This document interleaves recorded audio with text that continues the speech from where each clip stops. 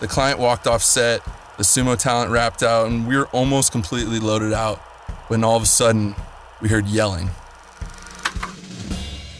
Today on the podcast, I have Max Lanman, a director who's worked with clients like Chevy, ClassPass, and Microsoft.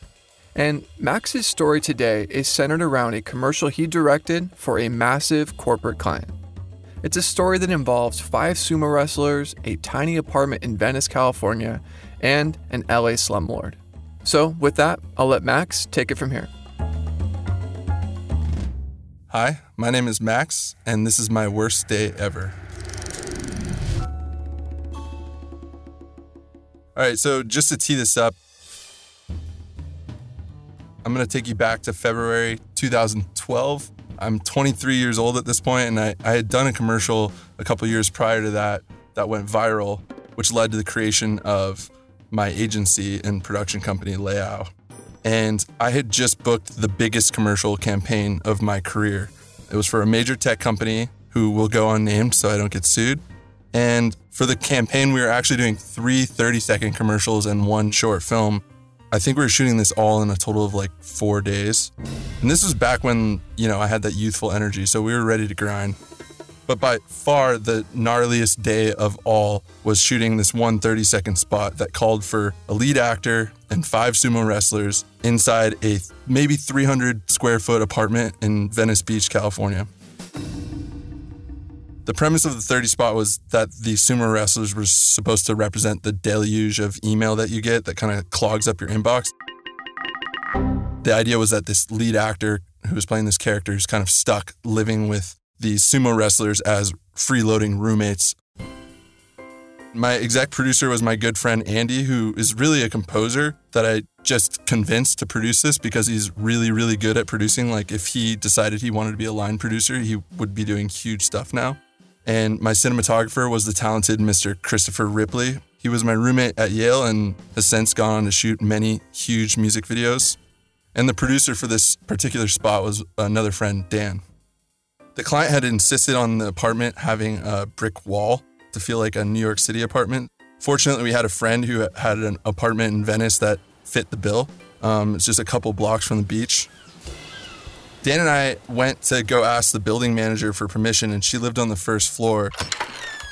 And when we entered, it felt like a drug den or something. There were a bunch of sketchy people hanging around. And when we asked her for permission, she said, "Do whatever you want. He rents the apartment. You can do whatever you want in that apartment." Maybe she didn't have a New York accent, but I digress. We basically got the location for free. We threw our buddy like a couple $100, and we're on our way. The other big pre-pro hurdle was we needed 5 sumo wrestlers. And that was a very specific number that the client had insisted on. So naturally, we hit up the one sumo wrestling talent agency in Los Angeles who apparently has a monopoly on all sumo wrestling talent. And of course, the weekend that we decided to shoot, or that we had to shoot, there was some big sumo competition in Tokyo. So most of the US-based sumo wrestlers were not available. But the guy who ran the talent agency was able to muster 4 sumo wrestlers, but we needed 5. So we put up a Craigslist ad asking for a bigger fellow to play a sumo wrestler who's comfortable wearing very little clothing, and ended up casting this big white dude who was totally comfortable being nude and had some legit credits, including a nude sex scene in an MIA music video. And we were on our merry way. We were ready to roll. On the shoot day, the parking was nuts as it is in Venice, and so the grip truck kind of had to be constantly moving. We didn't have a good place to park it, so it was just constantly moving. On load-in, actually, the grip truck pulled up onto like a cement slanted ramp, and the truck started to lean and tip over. And like the beach denizens of Venice were like cheering for it to tip over, like, oh, like, is it gonna tip? And thankfully, it righted itself. Client was on set that day, but thankfully, because the apartment was so small, we kind of were able to keep Video Village outside of the apartment and box them out, which was really nice. We had a really tight crew inside there. Obviously not a lot of space to work with. We'd been working with 4 real sumo wrestlers for most of the day, and they were awesome. The lead actor who was playing with them also spoke Japanese, so she was able to connect with them. She's also just lovely. And actually, we ended up leaning on her quite a bit for Japanese translations. Anyways, we had a lot of fun and shot a ridiculous number of setups for one day. It was like a montage meant to portray the passage of like several weeks of time through comedic vignettes. And we only needed all 5 sumo wrestlers for one shot. So that guy that I mentioned before was, in the holding room waiting. And we finally called in the big white guy we hired from Craigslist, and he was wearing a mawashi, which is basically a loincloth, and that all the sumo wrestlers were wearing, that barely covers your nether regions. And unbeknownst to me, he had apparently tried to ingratiate himself with the other sumo wrestlers throughout the day by doing mock Japanese accents and, for whatever reason, wearing the mawashi for all day, even though he was offered a robe several times. Needless to say, the sumo wrestlers were not happy he was there, but we got the shot and dismissed him. And anyways, we got it all in the can. And it was like this miracle. Like, we felt like this huge weight lifted off our shoulders. We managed to pull it off, and we were feeling good, pounding, celebrating. Chris and I were just like, yes, we did it. We shot our first big commercial. And the client walked off set, the sumo talent wrapped out, and we were almost completely loaded out when all of a sudden we heard yelling. A short man had come storming out of a Range Rover that had just pulled in. He had this big, bushy handlebar mustache, and he was screaming full throat at anyone and everyone. He looked like a cartoon version of an angry man, so from this moment on and forever after, we've always referred to this guy simply as Angry Man. Dan, my producer, stepped in to talk to Angry Man. Sensing that this situation was not good, Chris Ripley and I sort of kept our distance and just continued loading out and eavesdropping. We listened as the Angry Man asked Dan, "What are you guys doing here?" Dan told him, "We asked permission from the building owner and she said we could shoot here."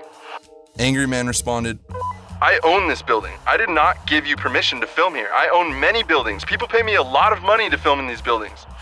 Dan then told him that we were shooting a student film, a short film, a love story, which was conceivable as our crew footprint at that point was pretty small because most people had wrapped out. But then Andy, our exec producer, he went to help Dan, who at this point looked like he was going to have an aneurysm. Andy went with a slightly different cover story. In his version, he made it sound like we were shooting a spec commercial, hoping it would get picked up, and mistakenly mentioned that there were sumo wrestlers. And in his telling, he just completely triggered the Angry Man, who completely lost it again. "I thought you guys said this was a student film, a love story, sumo wrestlers commercial? I charged $15K. You guys have to pay. If you guys don't pay $15K, you are not using this footage." At this point, Chris and I grabbed the hard drives and the cards and just straight up dipped. We could not risk losing the project. And Angry Man was not going to grasp the concept of a spec commercial. So even if he believed that story, which he didn't, he was completely confused and he was in it to win it. So he then demanded Dan give him his driver's license to go photocopy it. And when he returned, he said, "I know who you are now. You're going to pay me that $15K. You cannot use that footage unless you pay me that $15K.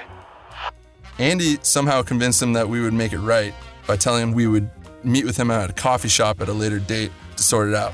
And we managed to get out of there unscathed. After wrap, we Googled, and Angry Man is apparently an infamous slumlord who has screwed thousands of tenants over in shady dealings in Los Angeles. So we were not optimistic with how this was going to shake out. Andy apparently went and met up with Angry Man for coffee, and I think seeing that Andy actually showed up, his demeanor slightly changed from angry to just heated. And Andy came in with a genius strategy. He completely flipped the script. He came in there and he said, "I think I can get you that $15K. And Angry Man, you could see the twinkle in his eyes. He looked at him and he said, "Really?" And then this is where Andy got pretty smart. He flipped the script and he said, "If this project hits big, ad agencies are going to be calling us, and I think we could easily pay you $5K, if not the full $15K. This thing could be huge." And Andy said that he could see Angry Man instantly deflate in this moment. And then digging the knife a little bit deeper, Andy then went on and said, "In the meantime, I know you own a lot of buildings, and I'm a pianist looking for exposure. And I would love to come play at one of your buildings for free." Angry Man went from thinking we were some big commercial guys to thinking we were just a bunch of desperate losers trying to make it in LA, which we were and probably still are. And he left the coffee meeting as soon as he could because he was just like, I can't take this anymore. And just to put the cherry on top, we got the commercial out. We were feeling good about ourselves. We went from being like, this is it. We did it. We did a huge campaign for a huge brand. People are going to be calling us. We're going to be able to book whatever we want. And then like a few months later, the tech company client killed that brand. And that, my friends, was my worst day ever.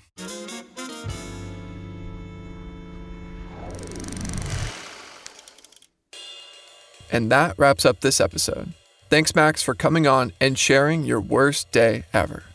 And if you have a worst day ever story and are interested in coming on the podcast and sharing it, head on over to worstdayever.com to learn more.